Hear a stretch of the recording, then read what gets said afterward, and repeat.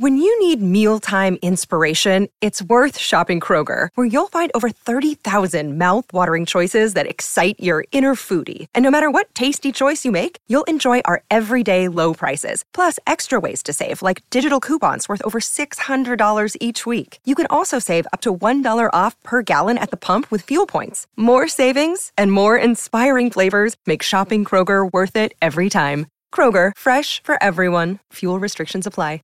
This podcast is a member of the Voices of Wrestling Podcasting Network. Visit voicesofwrestling.com to hear the rest of our great podcasts, as well as show reviews, columns, opinions, and updates across the world of wrestling. To the highway in a brand new day. Over the rainbow, gotta let it go.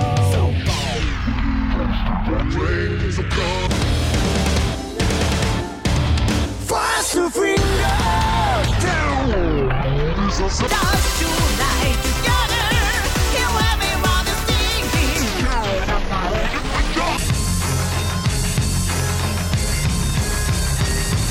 Ni看到我就怕，头皮发麻，我的手。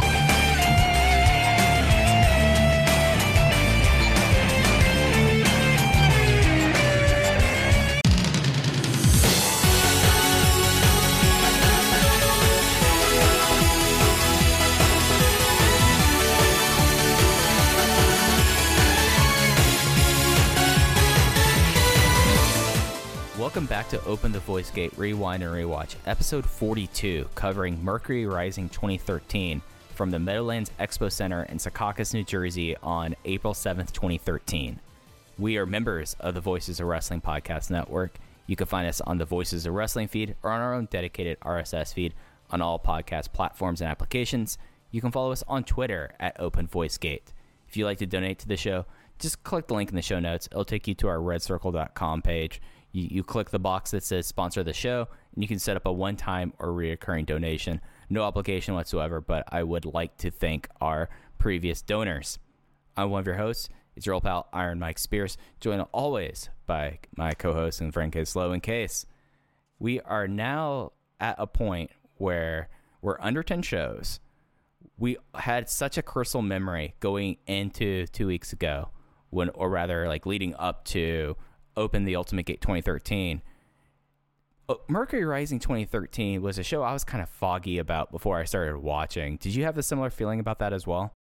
This is a show I've seen probably 3 or 4 times because I had the show on DVD, and I just used to just rewatch DVD after DVD in my days where I had less going on.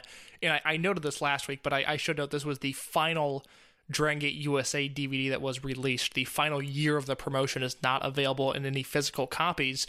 But watching this show, I was like, oh, is this the card? Like, are these all of the matches on this show? Because it wasn't necessarily a bad show, but I was almost waiting for something more on this show, and that more never came. Yeah, it's something that as we get into the show itself, this is really something that's indicative for late Dragon Gate USA, where, you know, a lot of stuff happened, and you're kind of like, when is the good stuff going to get here? When's good stuff going to get here? And it came, but it came much later in the show than we were used to expecting, I would say. Yes, that is a very fair assessment. There's a lot of stuff on this show. Oh boy, there's a lot of stuff on this show. In case there's a lot of stuff we need to kind of talk about as we go back to Japan in the lead up to this. As you know, as they're running less shows, we have more and more TV to talk about what happened in Dragon Gate Japan. I know you have a couple notes leading up to this, and it just is a kind of a wild time in wrestling leading up to this. Yeah, there's quite a bit here, but I think Dragon Gate at this point is in a very interesting spot as we approach a year and a half of Shima's Open the Dreamgate run in Japan. And as we'll talk about on these shows that I'm about to run down, there's just a lot of interesting names. And we start with the February 7th Korakuen Hall show. The undercard is pretty non-essential, but I will read the back half of this card here, which had Masato Yoshino, Naruki Doi, and Ricochet defeating Don Fuji, Dragon Kid, and Masaki Mochizuki, which I should note after that match, Masato Yoshino announced that Rich Swann would be returning to Japan for the first time since World 2012. For whatever reason, and this comes from the iHeartDG translation, for whatever reason, Mr. Don Fuji took exception to this. Then Kagetora came out for no reason to remind Fuji that he was the real top drinker of Dragon Gate. He began to sing a song about drinking, which gave Yagi some inspiration for a match. Swann, Fuji, and Kagetora will face off in a three-way match next month at Korakuen Hall with 3 falls, 1 for wrestling, 1 for drinking, and 1 for singing. And then this show closed out with the team of Kness and Kenichiro Rai defeating Shingo and Yamato, and then an 8-man tag match with Tozawa, Hulk, KZ, and Mr. Tomomakai Penguin defeating Horiguchi, Susumu, Saito, and Cyber Kong. Yeah, this was part of the Cyber Kong Next Unit series, if I'm right. And, you know, a lot of things. It's kind of interesting that now going back and talking about Tomahawk on these shows, he'd be on excursion very quickly. Like, we've already talked about him in Dragon Gate USA in a way, but very interesting Korakuen. I do not remember the semi-main event of Yamato and Takagi versus Kness and Arai, but it does seem like an extremely Mike Spears match. I might have to try to hunt this down and give this one another watch. Yeah, Mike, the good news for you, if you want to hunt down that tag match, it is on the Ditch site, Shingo and Yamato versus Kness and Arai. So that is one that is out there that I would recommend checking out. Yeah, no, I mean, Kness, when Kness is not fragile, is someone that's always kind of remarkable against that team there. I mean, Windows wasn't there for a long time, but for some of us, they're here for a good time. February 11th in Wakayama, this was the Memorial Gate show. It happened a month earlier than it typically does. The stuff on this show that mattered: Shingo and Yamato defeated Yoshino and Sachi Hokoboy. Don Fuji and Mochizuki retained the Twin Gate belts over Doi and Ricochet. 10-man loser leaves town Captain's Fall elimination match with the Jimmies of Horiguchi, Susumu, Naoki Tanizaki, Ryo Saito, and Kagetora defeating Mad Blanky of Hulk, Tozawa, Mondai Ryu, and Mr. PP Tomomakai Penguin, who took the fall and had to leave town. Your main event, Shima retained the Open the Dream Gate belt against Jimmy Kanda. After the loser leaves town match, and I will read this from iHeartDG, Tanizaki praised Penguin for his fighting ability and asked how he felt about losing. Penguin admitted defeat and tearfully said that while he had plenty of things left to accomplish in wrestling, he would abide by the rules of the match. Tanizaki agreed that the rules were the rules. However, Penguin was important to the future of Dragon Gate. Further, he actually had grown fond of the Taiyanoka Dolphin ring name. He thought that a Dolphin and Penguin team had some potential. Penguin was humbled by the offer but received a bicycle kick from Akira Tozawa for his trouble. First he lost, then he cried like a baby. Now he was considering teaming with the enemy. Mad Blanky were done with him. Tanizaki made the save and Mad Blanky were run off. Dolphin and Penguin shared a firm handshake. The Aquatic Twins. They existed very briefly. I remember Alan Forel, I think on the Figure 4 Wrestling, on one of the boards, had like this really cool like fan drawing of T-Hawk and Tanizaki as a penguin and a dolphin, and it was really cute. I remember that. Like that's my fond memory of the Aquatic Twins. But yeah, so this is how T-Hawk eventually was written off to go on his short excursion. And the rest of the show, this was back when they were doing DVDs of it, and I never got the DVD of it, so I've not seen the show. I would really like to hunt down that Mochi Fuji versus Doi and Ricochet match. I mean, I kind of also want to see Shingo and Yamato versus Amigo Tag. That is a match that would mean a lot more a few years down the line, but you're right, that does sound like fun. Yeah. Just like an interesting thing, and then like Wakayama, I mean, that it was only recently that they stopped being sold shows that was only released on DVD, and they would have like interesting stuff and things that like mattered happen on these shows that just never would like make tape, or you had to go order it from Amazon Japan. So I'm glad to see about the show.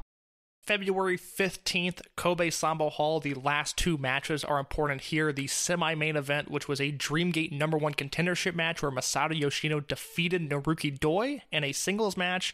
And then your main event, the aforementioned Aquatic Twins, which it's so funny you referenced Alan Forel's profile picture. The shit we waste our life remembering, because I know for a fact that was Alan's pro wrestling only avatar, which is very funny to think about that photo on that forum. But the main event of this show saw Tozawa and Hulk defeat the Aquatic Twins. And then this comes from iHeartDG. Matt Blanky went after Penguin after the main event. Hulk took scissors to his hair. The Veteran Army made the save for some reason. Both units argued for a bit. Both units argued for a bit until an all-out warfare 4-versus-4 tag was set. Tozawa rejected it, saying that if they were going to really go all out, Ichikawa should be involved to make it 5-versus-5. Mochizuki reminded Tozawa that Mad Blanky currently only contains 4 members. This is the key part here. Tozawa replied that Mochi underestimated his overseas networking. The 5th member of Mad Blanky will be the returning Uha Nation. The Veteran Army was shocked by this and complained about having to field Ichikawa in the group, while the other side got Uha. That was more of a minus for them, and in any event, the match was set up for a later date. Yeah, I remember this angle where, like, you don't have to, you have to have Ichikawa. It's like, you only have 4 people. No, my best friend's coming back. I made friends, and he's coming back. Just all time, like, Akira Tozawa at this time, like, Mad Blanky would not be the Mad Blanky that it became in 2013 later on, but Tozawa just having, like, these, like, promo responses just always cracks me up. I hope to God there's a situation later in my life when I can use the phrase, "you underestimated my overseas networking." I really hope that comes into play. If we did like quotations in like the show title, it would be "you underestimate my overseas networking," because that's tremendous. That's such a shithead thing to say. Well, speaking of overseas networking, we had at the end of February on the 22nd, 23rd, and 24th, the Dragon Gate UK Festival of Fire. And I will run down these shows real quick. Night 1 had, in the dark match, Dragon Gate alum Martin Kirby defeating Styx, and then your main show, Lion Kid defeats Naruki Doi, Jimmy Susumu defeats Noam Dar, Marty Scurll wins a 4-way over Hulk, Shima, and Mark Haskins, Akira Tozawa defeats Geiki Horiguchi, Masaki Mochizuki defeats Yamato, in your main event, Shingo defeats Ricochet. Night 2 of the Festival of Fire had Masaki Mochizuki defeating Noam Dar, Mark Haskins winning a 4-way over Hulk, Lion Kid, and Naruki Doi, Ricochet beat Geiki Horiguchi, Yamato beat Jimmy Susumu, Shima beat Marty Scurll, and Shingo beat Akira Tozawa. And finally, Night 3 of the Festival of Fire, Marty Scurll defeats Mark Haskins, Yamato defeats Noam Dar, Akira Tozawa defeats the Lion Kid, Horiguchi goes over on Hulk, Masaki Mochizuki wins over Naruki Doi. In your main event, a match I would love to see, Jimmy Susumu and Shingo Takagi team up, and they defeat the Spike Mohicans of Shima and Ricochet. That just sounds amazing.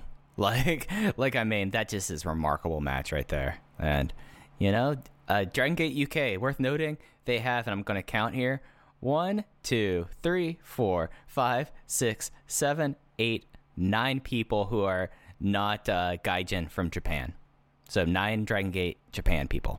Oh, what could have been, Mike? What could have been? And these shows are the hardest shows to find out there. I mean, I've seen, I think, 2 Dragon Gate UK shows in full, maybe 3, but I have not seen anything from the Festival of Fire, and all 3 of those cards sound absolutely phenomenal. Yeah, and of course, it's just like a remarkable thing about you, like, look at the fortunes of it, and then, of course, Dragon Gate UK would end in the same time as Dragon Gate USA, but you, like, look at these shows, and you look at the attendance there, it felt like there was some momentum there. Like, I feel like that there's probably, like, costs reasons why. I mean, you're flying over 13 people, either from Japan or from the United States out over that, but it's just kind of remarkable stuff that they were doing that, and just looking at, like, the attendances on Cage Match, they're drawing 700 people each time. We go back to Japan at the beginning of March for Champion Gate in Osaka. These took place on March 2nd and March 3rd. The first night of Champion Gate, I'll just read the title matches here. We got a lot to get through today, but the title matches on the show, actually, I should mention the top match that was a title match, Masato Yoshino and Rich Swann versus Shima and Super Shisa. That is incredibly up our alley. And then your title matches on the show, really more of the same, where Mad Blanky of BB Hulk and Uha Nation ended what at the time was the second longest Twin Gate run in history of Don Fuji and Masaki Mochizuki. In your Brave Gate title match on Champion Gate in Osaka, Dragon Kid defeats Hubbo. Mike, do you have any memories of that match? No, I don't, sadly. Like this is a card that probably in 2013 I was like, oh yeah, this card happened. This is interesting. I'll try to watch it when the episode of Infinity hits tape. But now I'm like, Hubbo versus Dragon Kid, that is my thing. Like, I want to see that. So, I'm angry at 2013 Mike Spears right now. I would be too, for a number of things, but luckily we have the March 3rd Champion Gate in Osaka show, which had Yamato versus Jimmy Susumu in a special singles match on it, as well as Kotoka and Masaki Mochizuki versus Shingo Takagi and Super Shenlong III. And then your title matches, Doi, Swan, and Shachihoko Boy win the Twin Gate belts from Horiguchi, Naoki Tanizaki, and Ryo Saito, and Shima defeats Masato Yoshino to retain the Dream Gate belt. This was the first major title that Rich Swann had won during his time in Japan. And I think this was Shachihoko Boy's first major title ever. Yes. No, he quit. He briefly held it for 6 days with Naruki Doi and Masato Yoshino in 2012. So this was his first real title run. Yeah, a well-deserving team, a team I would like to see stack up with one another in 2021 as well. I think that Doi, Swan, and Shachihoko Boy team would be very, very entertaining now. Speaking of things that are entertaining, the March 7th Korakuen Hall show, which had a number of fun things on it. I'll go through this full card because it opened with Doi, Yoshino, and Shachihoko Boy beating the Jimmies of Horiguchi, Kanda, and Susumu. There was an Open the Owari Gate title match on this show with Saito defeating Kikutaro. And then match 3, another one right up our alley, Mr. QQ Taenoki Dolphin, Naoki Tanizaki, he defeats Super Shisa. The alcohol singing and pro wrestling 3-way dance was won by Kagatora. It should be noted that Rich Swann performed a wonderful rendition of Billie Jean by Michael Jackson. And then your final 3 matches on the show, Kness defeats Shingo Takagi, Kotoka, Kenichiro Rai, and Cyber Kong defeat Chihiro Tamanaga, Super Shenlong, and Yamato in a Captain's Fall match. In your main event, Nanawa-style elimination match, Tozawa, Hulk, KZ, Ryo, and Uha defeat Shima, Dragon Kid, Hubbo, Mochizuki, and Sakura Ichikawa. Yeah, another phase of the Cyber Kong unit decision was he was in a Captain's Fall match where Kotoka was the captain against Akatsuki with Chihiro Tamanaga as the captain. Real shambles right there. To say the least, that is a match I have not seen and do not have any, we'll say, desire to see. But the good news is after Kness's match, after the main event, Kness capitalized on his momentum and called out Shima. He wanted a Dreamgate title match. Shima said he didn't back down from any challenge and accepted. Kness said that he would force open the door to his dreams and that he was still full of miracles. And Mike, that leads us to the April 4th Korakuen Hall show, the final show that we'll talk about on this timeline in the Dragon Gate universe. It was Kagatora, Kanda, and Tanizaki defeating Fuji, Mochizuki, and Super Shisa in the opener. KZ and Mondai Ryu defeat Cyber Kong and Sakura Ichikawa. That match is a violent offense against everybody. But luckily it gets better as you have Shingo defeating Kotoka, Yoshino, Doi, and Shachihoko Boy defeating Genki Horiguchi, Jimmy Susumu, and Ryo Saito. Yamato defeats Kenichiro Arai. Hulk and Tozawa defeat Dragon Kid and Hubbo. In your main event, Shima defeats Kness for the Dreamgate belt. Mike, I have not tracked down this match. It's one I would really like to see. Have you seen Shima versus Kness? Not in years, man. Again, 2013 Mike should have saved files. Just like it was like a wild thing. Like when Kness would get started up like that, it was really kind of cool. And like that promo he gave saying like, it'll open the dreams to my miracles was just like remarkable stuff. This whole show really is kind of wild when you like, especially when you look at like match times. Yamato versus Kenichiro Arai was 15 minutes. 15 minutes. Like, did that need to go 15 minutes? No, it does not need to go 15 minutes, but they went 15 minutes. And then, yeah, Hulk and Akira versus Dragon Kid and Habu, I remember being kind of fun. Like, it was one of those things that, like, everything was kind of compressed on the show because you had a near 30-minute Shima Dreamgate match. But just kind of like an interesting quirk in that at a time where the company could not do any wrong in Tokyo. I mean, they had an incredibly long streak of sellouts at that time. I will read you this note from the post-match angle that happened. We talk all the time about how Ben-K and Keisuke Okuda deserve credit for showing their male vulnerability, and I think this post-match angle will shed some light on some other vulnerable males in the company. I'll read this from iHeartTG as they say, Tozawa called this yet another old man Dreamgate sob story. He was promptly thrust kicked by Shima. Tozawa responded with a bicycle kick, and Mad Blanky attacked, which led to a save by Gamma, who just happened to be hanging around. He stripped Mondai Ryo of his mask. Susumu, who had been seconding Kness along with Horiguchi, Saito, and Kanda, followed up with a Jumbo Nokachi. Susumu asked Tozawa what was so bad about a couple of old men crying. Crying was good. Shima took exception to all of this and named Tozawa as his next challenger. He also asked Kness and Susumu to ally up with him to fight Mad Blanky next month. I mean, we really should look towards Dragon Gate about redefining masculinity in a lot of ways. I mean, it is sometimes nice to have a good cry. You know, it's one of those things, and if old men gotta cry, old men gotta cry. Don't shame them, Akira. Come on. The last note that we have from Dragon Gate, and this takes place a little bit after our week. This note comes from April 11th, 2013, but I will read the post on the iHeartDG website. It says, trainee Yuta Tanaka was scheduled to debut tonight in Nagoya. Eita and Tomahawk got wind of this and decided to invite him to come to Mexico to debut. Their reasoning is that a Mexico debut will be a better start to a career than a match with Mondai Ryo. They didn't expect a response, but Eita claims that Tanaka did indeed show up in Mexico earlier this week. He will be competing alongside Eita and Tomahawk from now on. They will train him daily in preparation for his new debut match. He apologized to Nagoya fans who are looking forward to the match tonight, but promised them that Tanaka would make a bigger impact upon his return to Japan. Mike, who is Yuta Tanaka? Well, it's UT, of course. Of course. Nagoya native. He would not debut in front of his hometown fans against Mondai Ryu because his senpai said, come to Mexico instead. The first guy to kind of do that since the Toryumon classes, since Ultimo Dragon Gym. Like, it's a remarkable way of happening. It was such like a wild thing happening at the time of being like, oh yeah, we're having this new debutee come out in their hometown, have their first match, and then no, Eita and T-Hawk whisked him away to Mexico, and he would not debut until the Millennial Landing later that summer. Yes, August 30th, 2013, save the date, a very important day in the history of Dragon Gate. Well, Mike, that is everything going on in Japan and Mexico at this time. Let's shift our focus to North America. We have a couple of Newswire notes, but before that, this show took place on the same day as WrestleMania 29.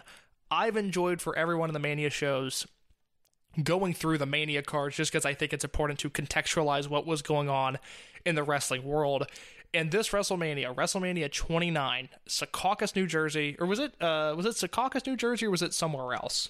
East Rutherford. East Rutherford, Of course, East Rutherford, New Jersey. How could I forget a show that housed the matches such as The Miz defeating Wade Barrett for the IC title, The Shield defeating The Big Show, Randy Orton, and Sheamus, Mark Henry defeating Ryback, Team Hell No. They went over on Big E Langston and Dolph Ziggler. Fandango defeated Chris Jericho.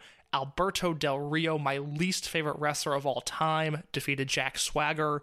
The Undertaker went over on CM Punk and what I think is a brilliant professional wrestling match.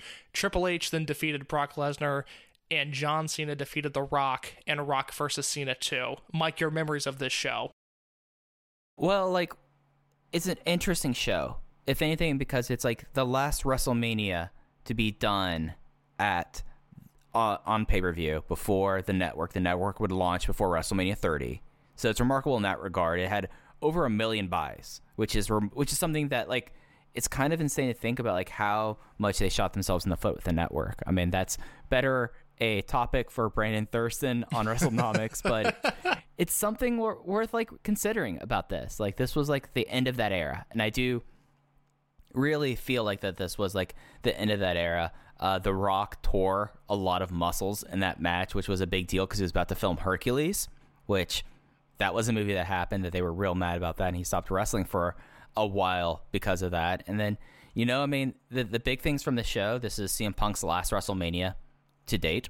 And then Fandango defeating Chris Jericho, which is such an insane thing to think about in 2020. But Fandango was crazy over, and this was like the time where they were really getting behind Fandango.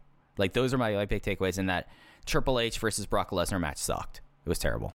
Yeah, I sent this take to Mike earlier this week because I wasn't sure if I was off base in saying this, but Mike kind of backed it up that I think this is the last traditional WrestleMania in the sense that this feels like the biggest show in the calendar year, whereas the current WrestleMania feels like this extravaganza off in its own universe.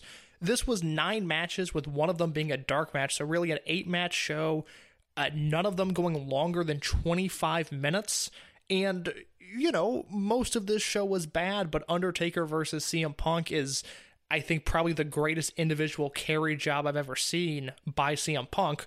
And it kind of made this entire show worth it. That match was worth the pay-per-view buy. And you had In Living Color playing them out. Oh, that's right. Yeah, that's a good point. It's something that, like, WrestleMania 30 has, like, the memory, of course, of Bryan Danielson winning the titles at that show and, like, that becoming, like, a big thing. And, of course, like, the network and all of that. But it's entirely a different kind of setup to the promotion at that point, because then they're all in on the network. Everything kind of changes. And I feel like that this WrestleMania in a lot of ways was the end of that era. And then if you look at least among listenership and the people that are at least a part of our wrestling fandom on the internet, I mean, quickly it would go from WrestleMania being the big weekend to Wrestle Kingdom being the big show. So it's kind of remarkable in that regard.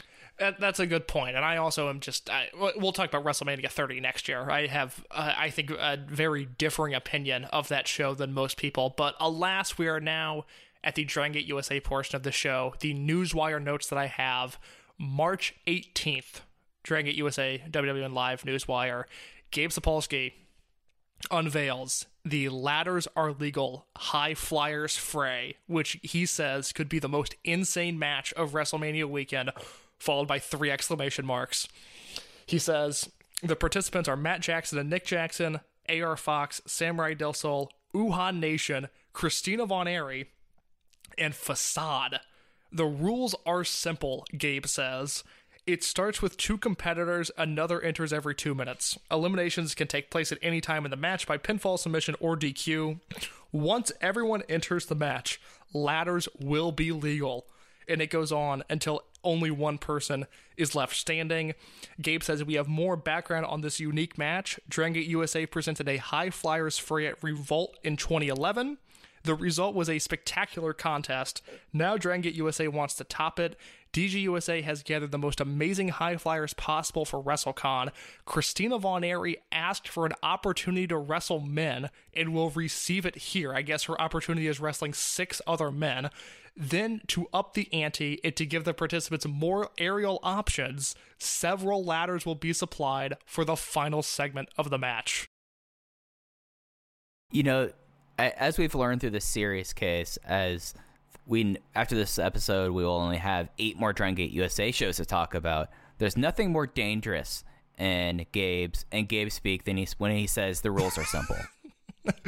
I was disappointed that the rules for this are dumb, but they're not so dumb they're fun, like the stable shootout.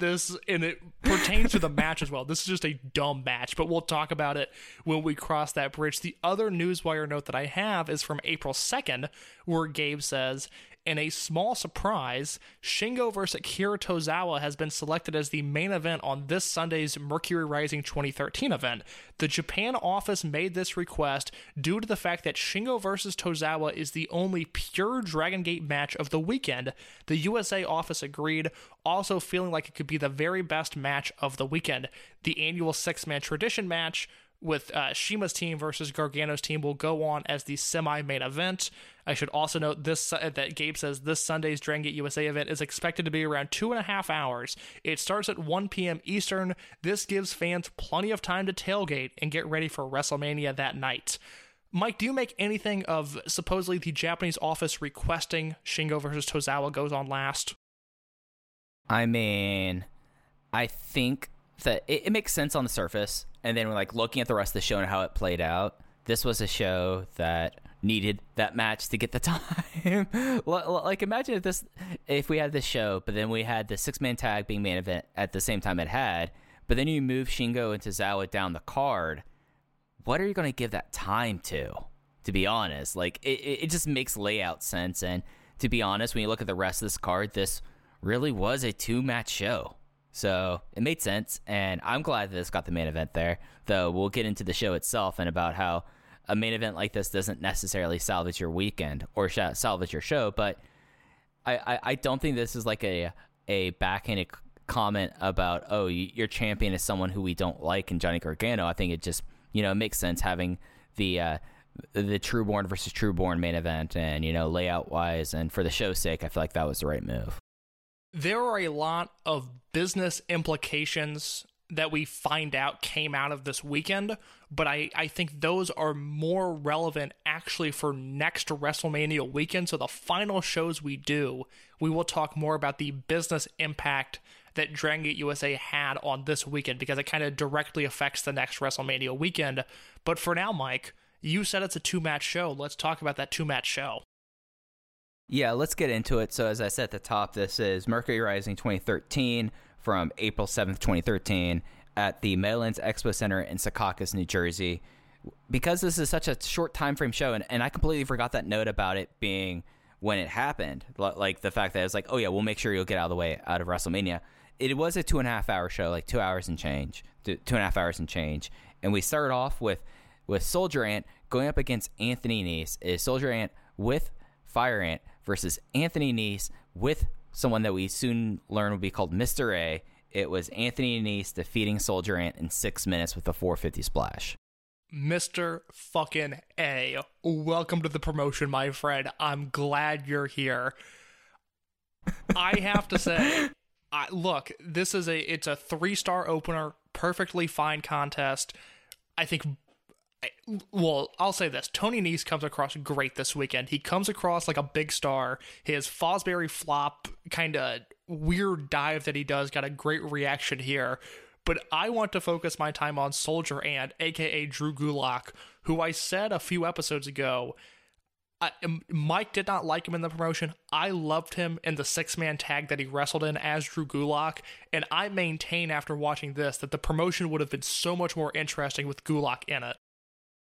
I just don't think the two of them had very good chemistry, Soldier Ant and Nese. Like, this was a Nese highlight show, and the Fosbury flop is insane. I only went 2.5 stars on it just because there was a level of awkwardness that if this is going to be a match that 6 minutes are going to highlight Anthony Nese, then you better hope that the chemistry with the guy who's going to be taking the 6 minutes is going to work, because I did not necessarily think it worked as well as it should have. I did not notice any of their chemistry issues, but I also think Nese is in a weird spot where he's not big in terms of height, but he's taller than most, and he's kind of this power junior. So, to make the bold comparison and say, well, does Nese need to be in there with a Claudio type or like someone smaller than him? And I don't really know what the answer to that is. And they kind of went with Gulak, who was much skinnier, less muscular than him, but roughly around the same size. And I'm not going to say I loved their chemistry, but I did not feel like they had any chemistry issues here. It just was like little things that wasn't as smooth as I thought it would be that I mark up as that. So I might be entirely wrong. And I have not watched a lot of 2020 205 Live or SmackDown to see if I'm right about this, but it just did not seem like it didn't necessarily work. However, one person who did work, that's Mr. A, baby. There we go. Oh my God, I completely forgot he existed, and I'm so glad that we have a full year of Mr. A standing supposedly menacing in the background of a lot of shots. It rocks. It rocks. In the post-match, Tony Nese said that Mr. A is the director of the Premier Image brand Imaging. I'm so glad you wrote this down too. Oh, I was going to write this down because this rocks. I have to say, I like that they identified this is what this guy does, because too often in wrestling, big guys just show up with like, oh, he's the bodyguard, or he's my muscle. No, Mr. A does imaging, you idiot. Okay, he has a job. It's so good. It's so good. And then he chokeslams Fire Ant and gives him a big top rope splash. Mr. A, like this is something that we are not going to be doing on an Evolve podcast. We've seen how that's gone on the network, but Mr. A early on in like the post Dragon Gate USA thing with the Premier Athlete brand. Let's go. I'm stoked about this. I love that he has a job. I think that is so funny, and I can't believe I didn't know about this prior to watching this episode or watching this show this week. It just pops you because you're just like, oh yeah, no, of course he is. Why wouldn't he be? It's like one of those weird things where like I don't know what Gabe's desired reaction was when they said that he did imaging, but I unironically love that, like, oh yeah, that's what he does. That's why he and Tony Nese are friends. It makes sense. And it's the idea that like this guy who easily is about 350 pounds and like not much taller than Anthony Nese was his image consultant, dressed up like Mr. Hughes. His suspenders break during the splash. Like, that's a guy I want in charge of my imaging. There we go. It was awesome. I am a little bit higher on this than you, and I'm mad at myself for really praising 2012 and 2013 Drew Gulak, but I think he should have been used more in this promotion. I mean, Mr. A's got to squash people. He's got to smash exactly. people. And I like the fact that he was squashing ants on this show. I mean, coming off the top rope of a splash, maybe not something I would be squashing an ant by, but, you know, it's effective. You know, I mean, Fire Ant was certainly squashed there. And, you know, that was a 2.5-star match, but a 5-star segment afterwards. I completely agree, with the exception that it was a 3-star match, but I digress. Yeah, then we have the scene explode already, Case, as it is Scott Reed with Larry Dallas and Trina Michaels defeating Caleb Conley in 9 minutes on the dot. A lot of guys hitting their time cues. I did not, when I was like looking at the cage match thing as I was watching this, I didn't realize the whole, oh, we're doing this in 2.5 hours, but good on everyone involved. They hit 6 minutes and 9 minutes on the dot according to Cage Match. It is Scott Reed won this match after Larry Dallas had a distraction, which allowed a Scott Reed chair shot and then a smash mouth onto the chair. Mike, what do you think about the fact that after they blew up the scene at Open the Ultimate Gate, they are wrestling one-on-one the next night? I mean, the scene was just like so kind of just existing in Dragon Gate USA, and the act itself, other than how much it disgusted Alan Farrell and I in Miami. and me. I didn't love it, yeah. Okay? So it kind of just was like a thing that didn't have much of a purpose, and it did seem that like Scott Reed had that tour in Dragon Gate, so it did seem like at least there was some attention being paid to this act, but, you know, I guess have them blow it off in like 15 minutes combined. Like, okay. Like, it's one of those things that, like, the scene existed in Dragon Gate USA about as long as I expected, and it just, you know, like, it's what it was, I guess. Like, it's very hard for me to get up in arms about it. I do have to say, I thought that, at least for like the first part of it, Caleb Conley was a really good babyface fire trying to attack people who wronged him. I thought that was pretty solid. So here's what I'll say about this, and there's 2 points to make. One, this is the blow-off of the scene feud, but I talked to Larry Dallas today, and I asked him, I said, you know, I thought this was kind of weird you guys had the singles match on this show. Was there plans to do more? And Larry said, yeah, there was in the summer and fall of 2013, but Scott Reed quits wrestling after the summer double shot that Dragon Gate USA has, so we never see the end of their feud. I think that matters because watching this match, watching Caleb Conley and Scott Reed wrestle each other, it became very clear to me that the worst thing that could have ever happened for these two guys was for them to team for 1.5 years, because they're a fine tag team. They never really had a great match. I thought their chemistry was outstanding in this match. I recognize, just from the tone of your voice, I'm much higher on this match than you were, but this was like a super fun WCW Saturday night match where I'm probably overrating it, but I had so much fun watching this that I went 3.5 on this. You see, I totally understand your mindset there, but does that kind of match? I guess like your opinion of this, like this felt like, okay, we're blowing this off here, and I did not know that both of them were still in the promotion this summer. This felt like, oh yeah, we're done with them. This is it. Bye-bye. And it felt really awkward on a show that needed some firepower. I was two and a quarter. Like, I did like parts of it. It just was one of those things that the crowd wasn't reacting, and it's not anything I would say against people who are involved in this. It's just something that just like, you had this act that existed for a year and a half.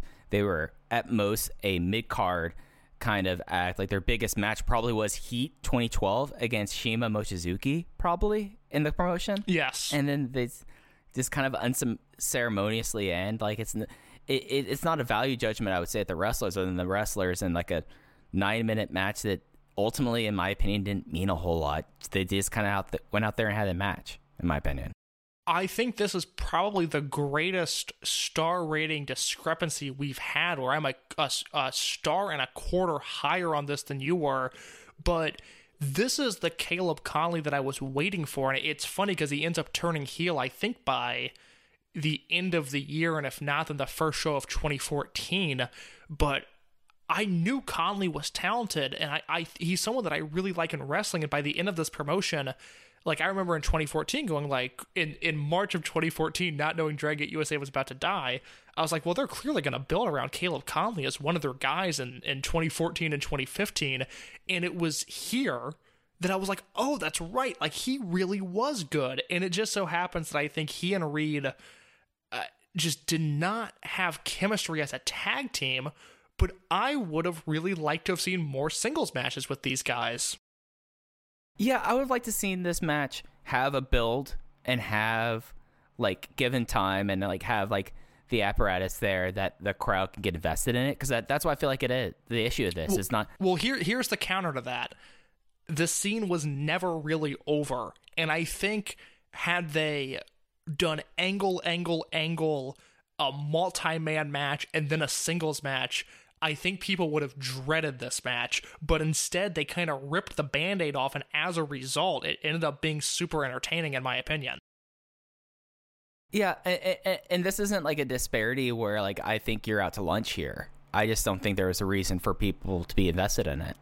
And maybe it is that, like, the lack of investment lets you to kind of place yourself outside of it and be like, okay, this is a fun WCW Saturday night match, because the highlight of this match really was Caleb Conley as a babyface. Like, he had, like, some really hot babyface fire starting off the match, and then just kind of turned into kind of scene stuff, and the crowd didn't care.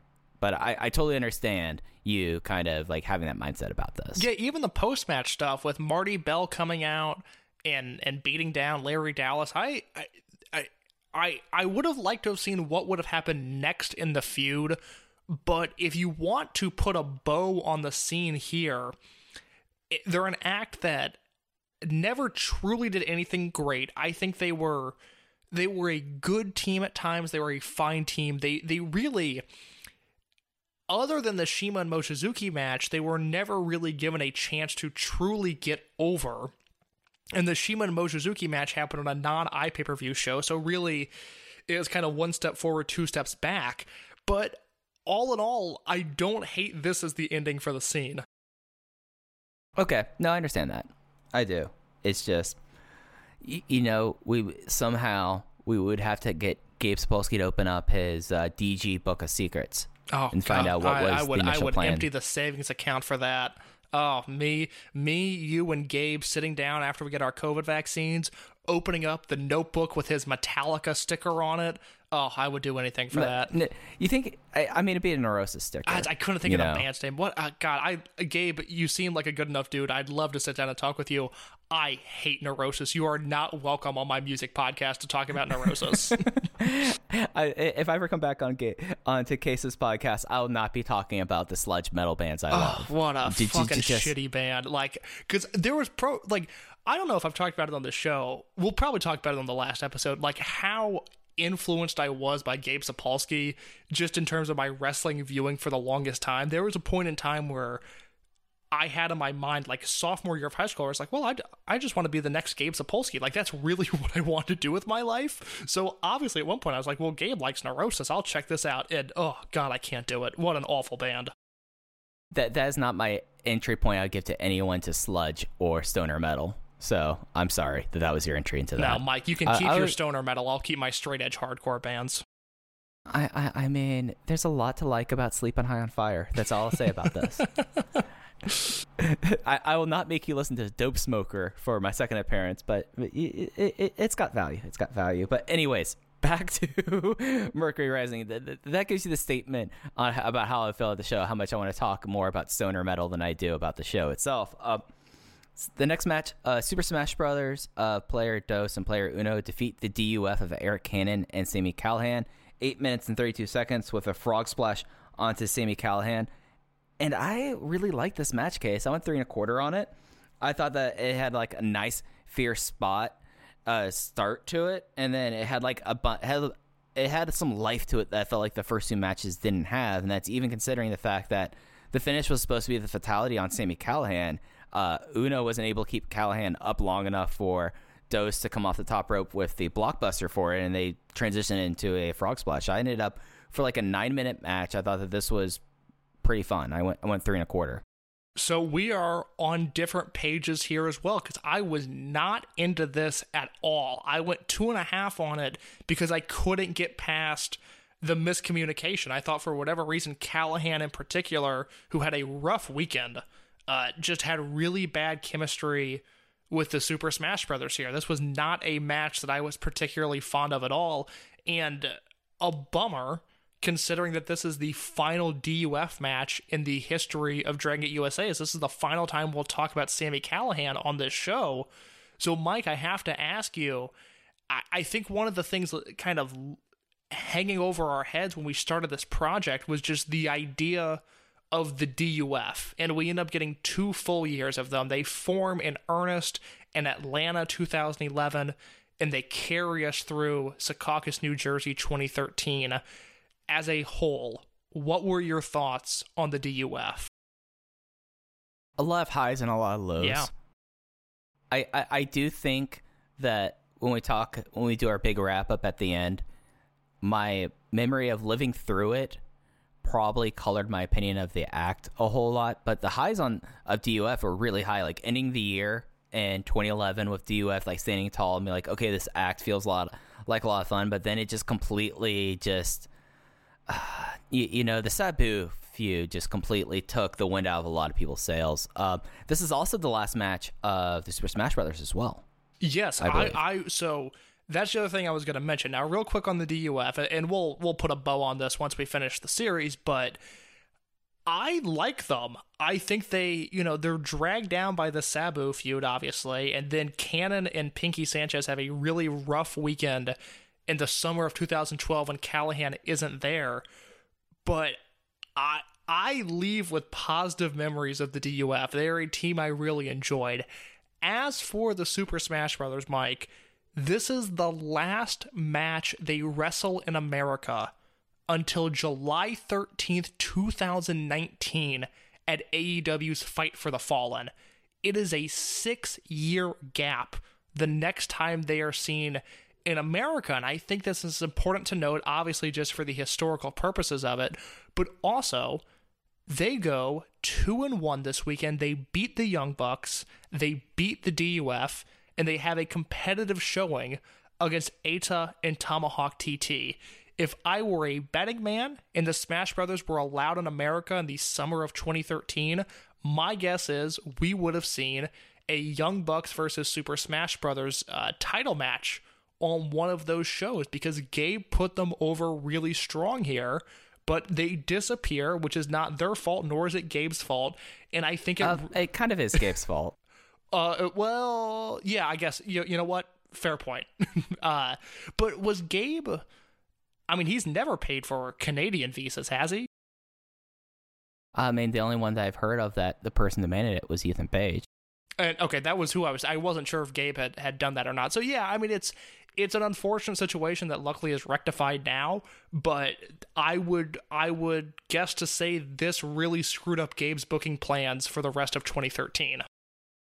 Oh, I think it really did, and I think that when you look at the United Gate, you probably have a argument to be made that they probably would have been the next United Gate champions. Yes, I am not sure the Bravado brothers come in if the Super Smash Brothers are still available. Now, I don't know that for sure. We're just about to hit the Bravados portion of Dragon Gate USA. They do have one of my favorite moments in the promotion's history that I am really excited to rewatch when we get to it, but I'm not sure they are inserted into the program with the Young Bucks if we still have Uno and Dos around.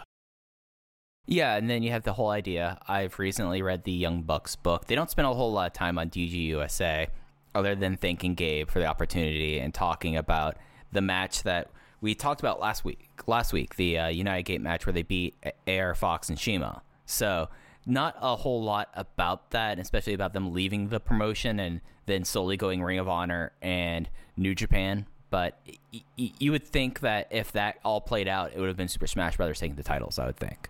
I think that's a fair assumption to make. And then we went right into another match. The one thing about the show being 2 hours and 30 minutes, not a lot of just talking, really, other than like two major points. This is a singles match. It is Brian Kendrick versus Chuck Taylor. Brian Kendrick defeats Chuck Taylor in 13 minutes and 10 seconds. And, Case, I want you to go first because I hope we're not divergent here, but I have a feeling we might be. This match was fine. I don't know. It's like Kendrick wasn't bad, but he wasn't really good. And Taylor wasn't doing comedy, but he wasn't really motivated. I'm looking at my notes now. I don't even have a star rating for this. I have, in all caps, the word fine. It just existed. I went 1.5 stars. I hated this. Wow, yeah. I guess, like, you could go 1.5 here, and the Segunda Keita guys could go 3 3/4, and I'd be like, yeah, I understand both arguments. Yeah, I just never... I think Brian Kendrick is one of the most disappointing people in this promotion, other than the Johnny Gargano angle, to be honest. And it just is like, you have all this happen, and then you have all the members of the Gentleman's Club. You have the fact that Drew Gulak's on commentary at this point, and it just is just going on forever. Like everything else in the first half, I mean, you had 6 minutes, 9 minutes, 8 minutes, and this got 13 minutes, and just like nothing really happened. And this felt like almost in a way like the first ever Wrestle Circus match. And that is a really good comp. And it's just like, I think like, and we're getting to a point now where like the wrap up where we were like, okay, this is something far off in the future. Now it's like really coming upon us. I'm gonna have a lot of things to say about Brian Kendrick and Dragon Gate USA, because let's look at what Chuck Taylor's last year was in Dragon Gate USA case, and it's just impossible for me to be enthused about this, because you take Chuck Taylor, who is someone who is in the big angle at WrestleMania 2012, and now he's pre-intermission jobbing to Brian Kendrick with the Gentleman's Club, which is an act that, you know, I think is a very amusing act. It's an act that I don't think Gabe ever really knew what to deal with, and the way they didn't know how to do this is have Brian Kendrick cut that promo on him the night before and then beat him in the longest 13-minute match that I've seen in a long time. I just hated it. I just think Brian Kendrick is a guy who was always in the wrong place at the wrong time. And if he was 6 inches taller, he would have been perfect in the territories. If he was his height in 1997, he would have been perfect for purple logo ECW. It's just a shame the reality was that we got him in Dragon Gate USA instead. Yeah, and like the ECW comp is so apt, because given how much, in a lot of ways, Gabe is re-arbitrating ECW in a lot of ways, and I think that's a lot of the negative things about this promotion. And yeah, he absolutely would have been like he would have been a star in 97 in the ECW arena, but here in this promotion does not work for me whatsoever. No, and that's very fair. Then we get into some wacky shit. It is the Ladders Are Legal 7-Way Fray.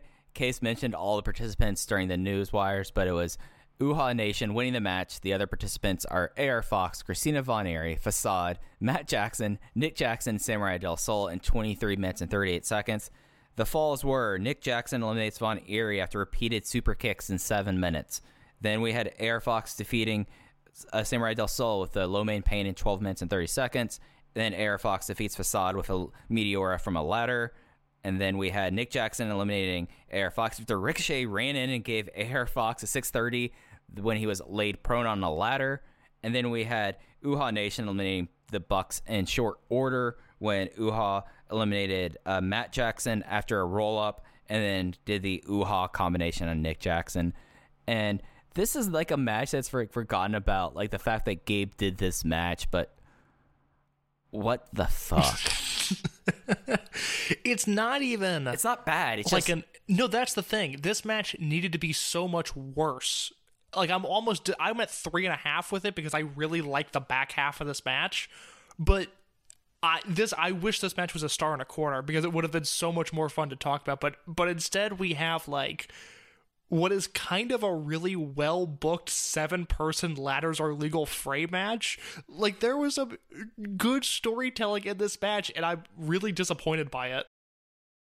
Yeah, no, like this is a match that, like, this is really the most Wrestle Circus ass show that Gabe ever has put on. Just because, like, what is going on here? Yeah, we have 7 people left. Yeah, we're gonna make ladders legal in this match, and you come out every 2 minutes, but you can't use ladders until all 7 people are in here. And it starts off with like Matt Jackson immediately giving the match the lack of respect that it deserers. Yeah, it's like, Del Sol and Fox trading strikes. Matt Jackson comes in and belly flops in the middle of the ring. Just tremendous stuff. Drew Gulak, who was on commentary at this point, brought up the idea that Christina Von Eerie's mohawk is an aerodynamic benefit, which, great line, all-time great line. And then just kind of just gets into like a bunch of spots. I did not rate this match. It's just one of those matches I'm like, this match happened. I don't know, other than like, this is just what the fuck. Like I can't rate this match. The ladder breaks on Facade, which is tremendous. Like, just like a wild, this is just like an insane, just like nuts thing. Like, the Bucks do some really cool stuff here, like reversing AR Fox's cannonball into a drop kick, which was wild. And then, like, really, I would say, like, when it got down to AR Fox and Uhaa Nation and the Young Bucks, this was really a whole lot of fun. Like, that last, like, 8 minutes of this match was a blast. It just was getting there. You're just going, like, all right, Gabe, why are we doing this? And I still don't know why this match happened, other than Uhaa Nation probably had to win because he was being booked in Japan at that time. So there's a few different ways of tackling this match. I think it's important to note that we mentioned during Heat that Dave wrote in The Observer that Del Sol and AR Fox were scheduled for a long program in 2013, and we get implications that was going to be the case. It just so happens that this is Samurai Del Sol's final show as well. Now, we'll talk more about Del Sol on the next set of shows because he works a final set of Evolve shows before signing, whereas Callahan is done after this show. But we get Del Sol and Fox, and I think they're super entertaining. The Christina Von Eerie thing it was weird at the time. It's super weird in hindsight because you can't even point to like, oh, well, intergender wrestling was getting a lot of buzz at this time because the intergender wrestling scene really took off in 2014. You would have had Sarah Del Rey and Chikara, but in 2013, it's not really a thing yet. And it makes Christina Von Eerie's appearance in this match even weirder, on top of the fact that, man, she looked so out of place in this match. Her offense was just uncomfortably weak. I mean, it looked really, really bad. But once you get her out of the picture, I mean, Facade did what he was supposed to do, which is he literally almost died on that ladder spot where he tried to jump onto the backside of a ladder and it buckled and he got his leg caught in the ladder. It was absolutely disgusting. And then you have what is kind of like a 4-way match with the Young Bucks and AR Fox and Uhaa Nation at the end of this, and that is excellent. So it's a match with a lot of good and a lot of bad.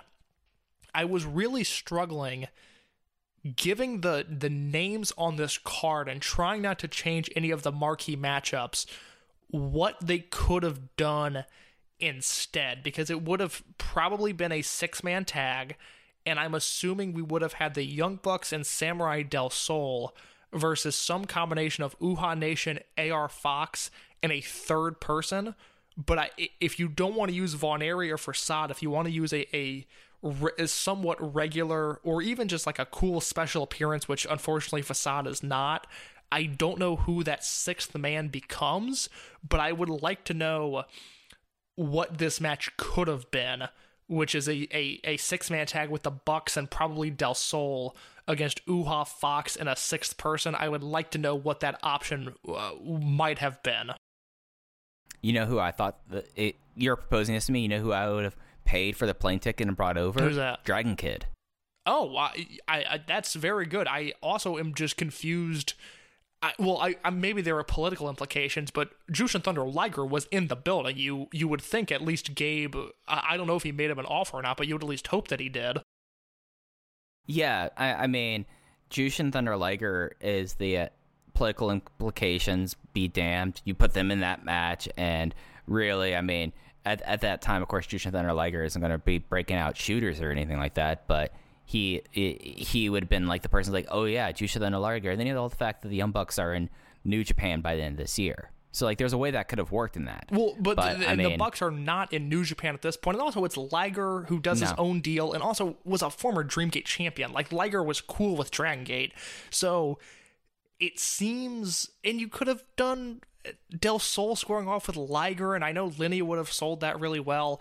Liger is the best case scenario, so it's probably a waste of time to discuss him, but it seems like we missed out on a really cool either 6-man tag, or honestly, if Samurai Del Sol is going to be on the show, you could have just done the Bucks versus Uhaa and Fox, and then maybe Del Sol versus John Davis, which was scheduled for the night before, but Del Sol got hurt.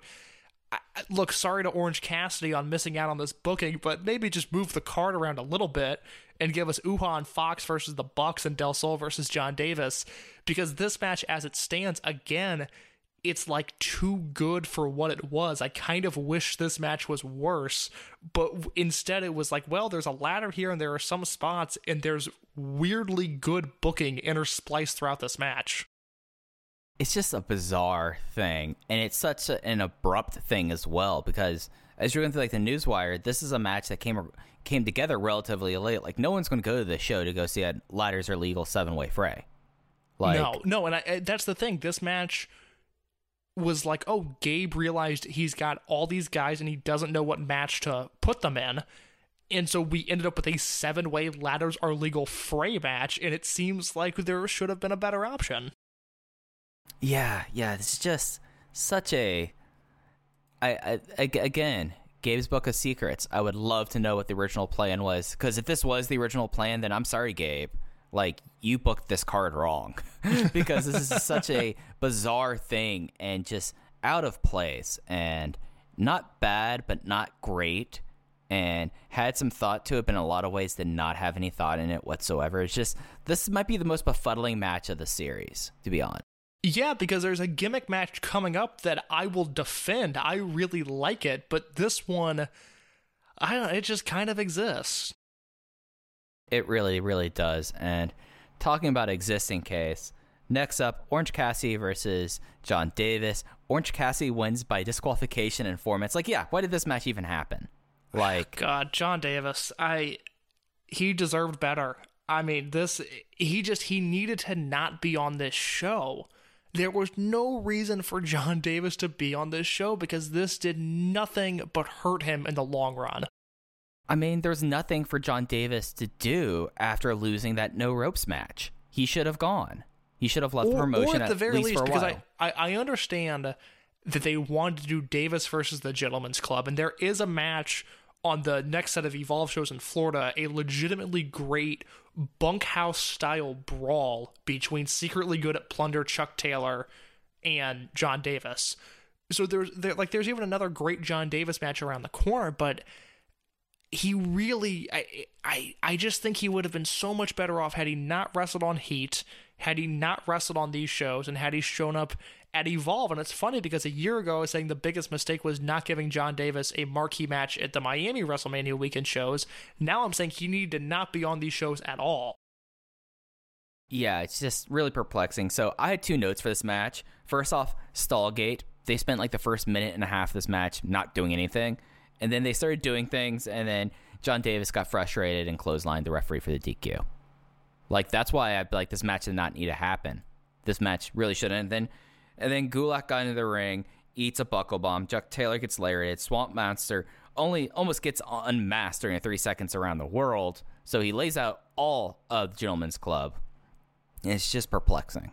This is just a bizarre, maybe one of the weirder things, like, outside of the stable shootout that this promotion has put on. Like, and that's why, like, I have like such like a weird feeling about the show, because there's some stuff that we're going to get into in the main event that I absolutely love, but everything leading up to this is almost as bad as that one Mercury Rising show in Phoenix. Yeah, it's I think maybe my opinion of it is a little bit higher just because I like Conley versus Reed so much, and the openers. I'm a little bit higher on this than you. Like, at this point, I haven't hated the show, but also really nothing outside of the absurdity of the ladders are legal match has grabbed my attention. And it's just bizarre to think that on a show where they knew they were in a time crunch, they booked this John Davis segment. Yeah.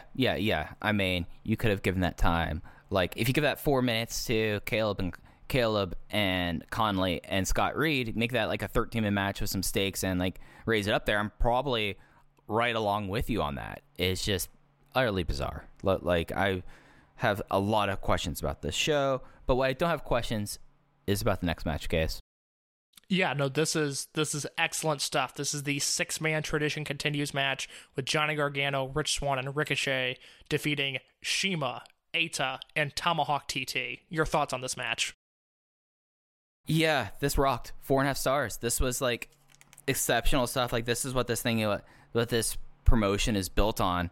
A match that would feel in place in Japan. A match where it starts off pretty slow. The crowd loved Tomahawk TT, by the way. They were chanting Mr. PP, which is probably because PP like Child's Humor and Tanizaki.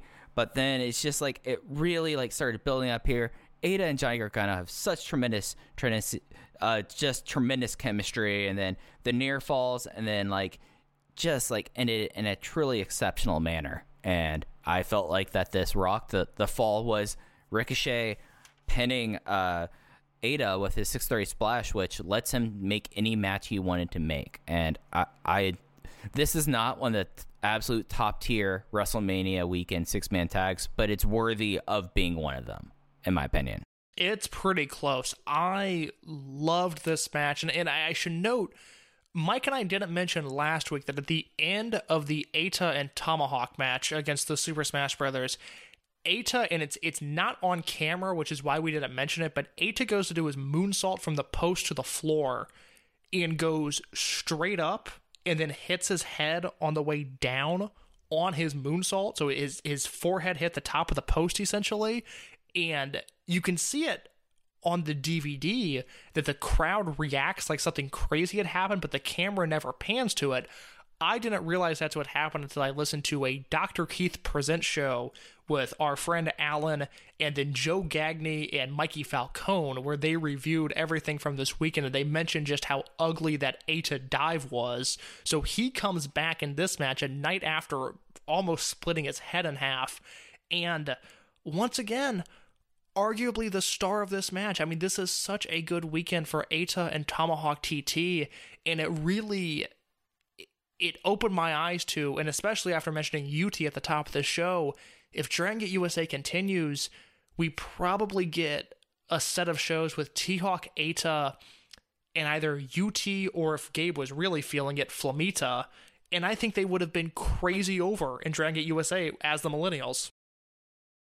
Oh, absolutely so, and it probably would have made the dichotomy between native fans and Western fans even more profound about the Millennials. Yeah, because like, it's hard to impress like how great Eita has been in this whole run, which like I remember it being like, oh yeah, Eita did solid stuff, Eita owns. Like, Eita is the star of this match in my mind. Like, everyone else has, like, their big moments, and Johnny Gargano plays with the fact that he's the incredibly insincere heel, but, like, Eita doing, like, his sudden moonsault to the floor is one of my favorite spots in this promotion's history. It's just incredible stuff.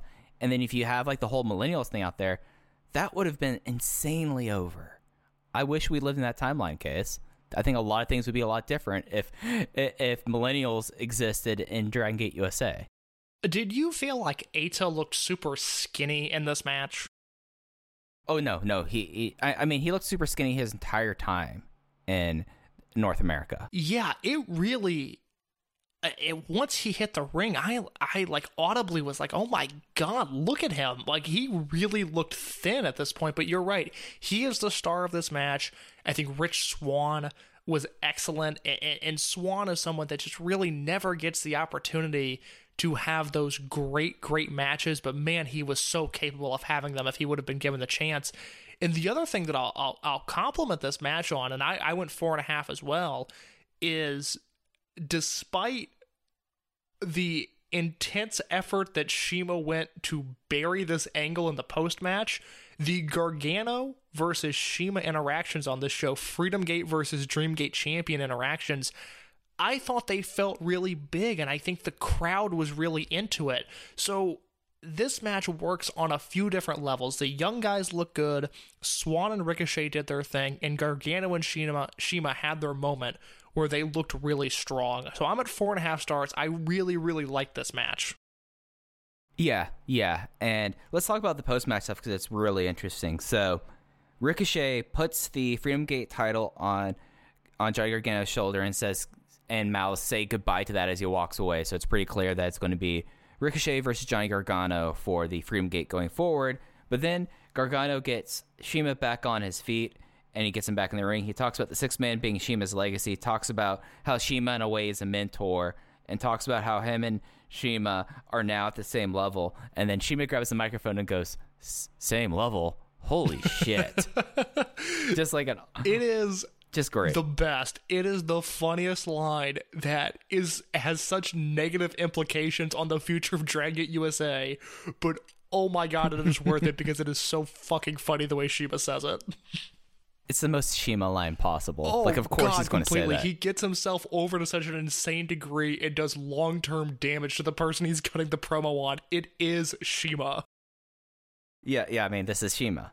But then he asks if they want to see double title. CIMA's like, double title?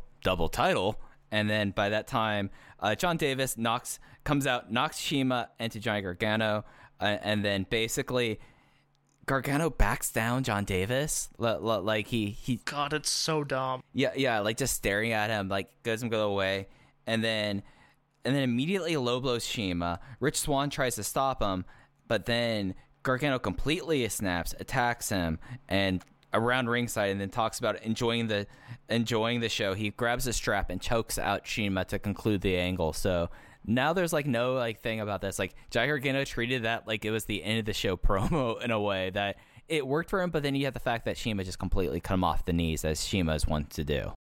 Yeah, I hated the John Davis aspect of this. It was just another one of those things like, why does this dude need to be out here? He's not wrestling CIMA ever, although I would have really liked to have seen that just on a number of levels. But, you know, John Davis comes out again, knocks down CIMA, then Gargano and him. It's just like, what's the point of the stare down? Like, it doesn't do anything for either guy. Now, luckily, the Gargano heel turn is great, and he kicks CIMA low and then super kicks Swann, and I'm off to the races with this character. But it seems like there could have been a more effective way to do this. Yeah. I mean, but also that effective manner case is going to rely on CIMA playing ball with it, to be fair. And do we think that CIMA would have played ball and not completely cut Johnny Gargano at the knees by just 4 words? And that's the issue there, is that it really could have been something, but given the personalities, it was never going to, you know? I'd really like to know what a John Davis versus CIMA match would have looked like. I think that is the definition of high ceiling, low floor. That could really go a number of different ways. Well, I mean, there's a couple questions we would have to ask about this match, you know? First and foremost, does CIMA actually value John Davis and believe in him as a wrestler? Is he a respected striker like Low-Ki? Yes. I mean, you notice that Low-Ki, CIMA never said anything or stepped out about Low-Ki, you know? Oh, God, what I would have done just for the headache that it would have caused Gabe if we would have gotten that Low-Ki versus CIMA match. Oh, God, which, just looking at the booking where you had Yoshino and Ricochet as the tag team champions leaving Miami, and you have Low-Ki cut a promo on CIMA building to their match. That Chicago show in 2012, that main event is probably Yoshino and Ricochet, I guess, versus somebody who cares, but then probably Low-Ki versus CIMA on that show had everybody played ball. I would have loved to have seen that. Yeah, it's just real. I mean, it's real remarkable what it could have been. Like, and these are the things that we're going to have to, like, somehow get Gabe to bring out the thing. We're all going to get our vaccines, and we're going to ask about what were your plans for Low-Ki. How was it feeling like that CIMA just completely freelance on all of his promos and killed Gargano on his big heel turn weekend, and just like, so what about Super Smash Brothers? Those are three big questions I would have. I think that the CIMA thing, that was a line, if it makes sense, that it got CIMA over more than it buried Gargano. I think we can look at it now knowing the promotion dies in a year and we go, oh man, that's no good. I didn't sense from the crowd, though, that they were like, oh, that's right, Gargano, this loser. I think it existed for what it was, and it's something that I wouldn't have wanted CIMA to say, but I don't think of it as this major booking faux pas. No, it wasn't a faux pas. It's just that we know what CIMA meant by saying that. Yes, absolutely. But he's not wrong. No, he's not wrong at all. And considering the fact that they would not want to have that champion main eventing their big WrestleMania show, wanted to go with two natives, you know, maybe when you say Japanese office, CIMA said no, Shingo and Tozawa, that's the main event. Yeah. Maybe that's what happened. Well, that main event, pretty spectacular. Yeah, so Shingo Takagi defeats Akira Tozawa with a pumping bomber in 20 minutes and 8 seconds. In case you just said it was spectacular. Take me through this match. What was the thing that really kind of called out to you about this? You know what I liked about this was that it was probably the low end of Shingo versus Tozawa matches we've seen. It's like, I know they've had much better matches than this, but it's Shingo versus Tozawa, and they kind of work this like a touring match, more so touring than a house show match, because they're working hard. It's just CIMA, or not CIMA, but Shingo and Tozawa just doing what they're good at, and that's really, really good. Yeah, like the thing that like screamed out to me is the chemistry that these two guys had let them have a match like that in a promotion that desperately at this time needs anything to draw people in, and then like these guys are like, yeah, no, we'll go out there and have a 23-minute match, and it's awesome.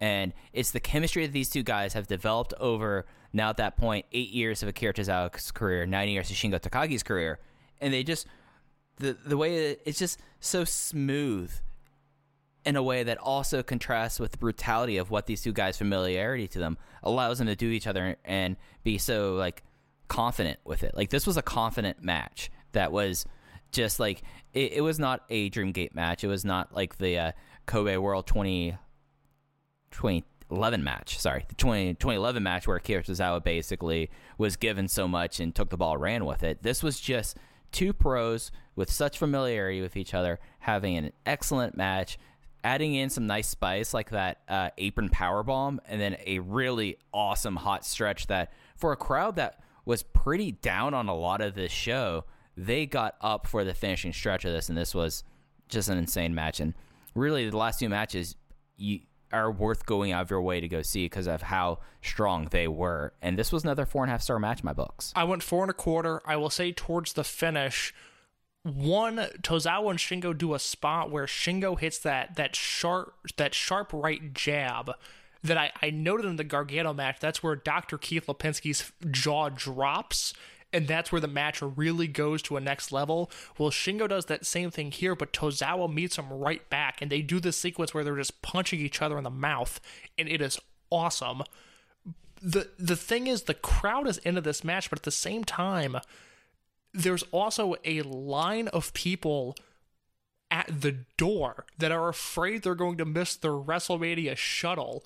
And so people are watching this match. Like, you notice more and more empty seats as the match is going on because they're watching the match at the exit, and there's a stampede once this match ends. Like, they do not stick around for anything. That bell rings and that building empties. Brian Alvarez left this match early because he was afraid that he was going to miss his bus to WrestleMania.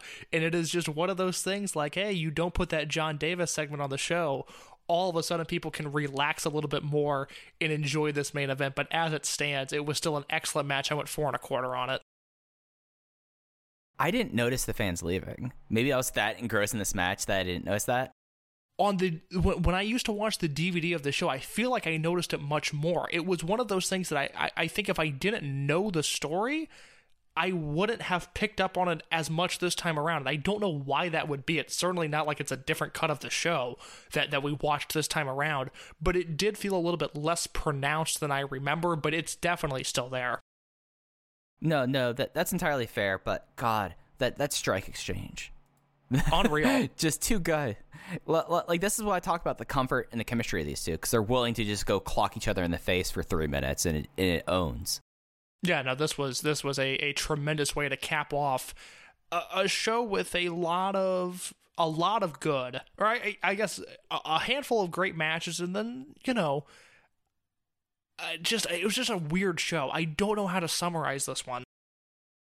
Yeah, like, I can't call the show outright bad because I had 2 4.5-star matches on here, but it's just something that, like, this is a show that, like, the way I watch these, like, through this, like, sometimes, like, it's a feed that gets disconnected at times, and I constantly have to, like, reload the thing that I'm using to watch it, and then send the feed out to my TV, and I kept on remarking when the feed cut out, I was like, wow, they really have a lot of time remaining left on the show for these two matches, and then when these matches started happening, I was like, wow, the last hour of the show is phenomenal. It's just the first hour and a half I can't come to grips with in another way, where I, like, look at, like, the Taylor's Michigan show, where it's just like, this show has one match and the rest of it's terrible. Like, this is a show that I don't know how I feel about the ladders are legal free, and I don't know if I ever will figure out how I feel about that match, but with a semi-main event and a main event there, like, this is the last true Dragon Gate 6-man tag match. The last one. Oh boy, that's depressing to think about. I mean, it's about to get a lot more depressing. So, as after the show, like, there are now only 8 more Dragon Gate USA shows that we'll be reviewing on this series. And with that, the show next week, it will be Bushido Code of the Warrior 2013 from Elmhurst, New York, at the Queensboro Elks Lodge. Mike, this is the first Dragon Gate USA show I watched live on iPay-per-view. I remember where I was for it. I remember pretty much everything about this show.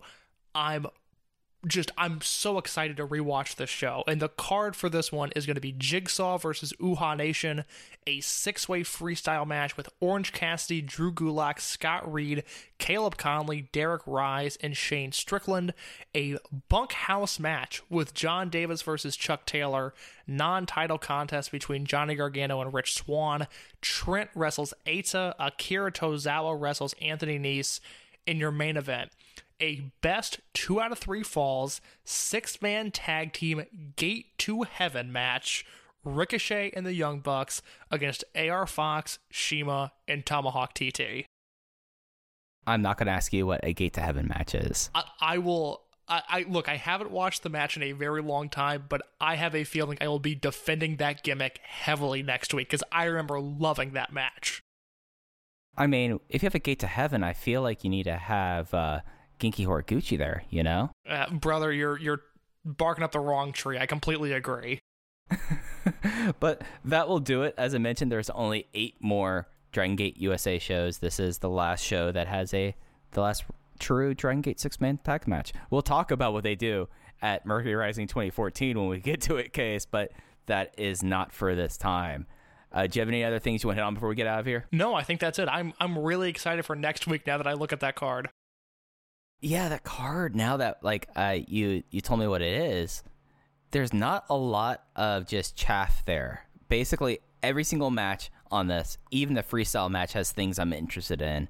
I have to say, I have a lot more positive vibes going into this show than I did for Mercury Rising 2013. Yes, it is this show and then the anniversary show the next night, which I've never seen before. Don't ask me why I watched one iPay-per-view and not the other. I've never seen that show, and then everything after the anniversary show I've seen, and I think we need to be celebrating this Bushido Code of the Warrior show because things get pretty bleak from here.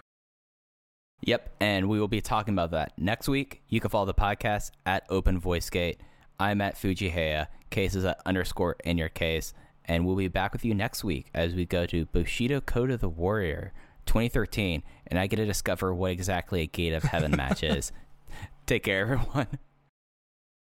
Save big on your Memorial Day barbecue, all in the Kroger app. Get 3-pound rolls of juicy 80% lean ground beef for $3.49 a pound with a digital coupon. Then get select varieties of flavorful Powerade, Body Armor Super Drink, or Arizona tea for 77 cents each, all with your card. Shop these deals at your local Kroger today, or tap the screen now to download the Kroger app to save big today. Kroger, fresh for everyone. Prices and product availability subject to change. Restrictions apply. See site for details.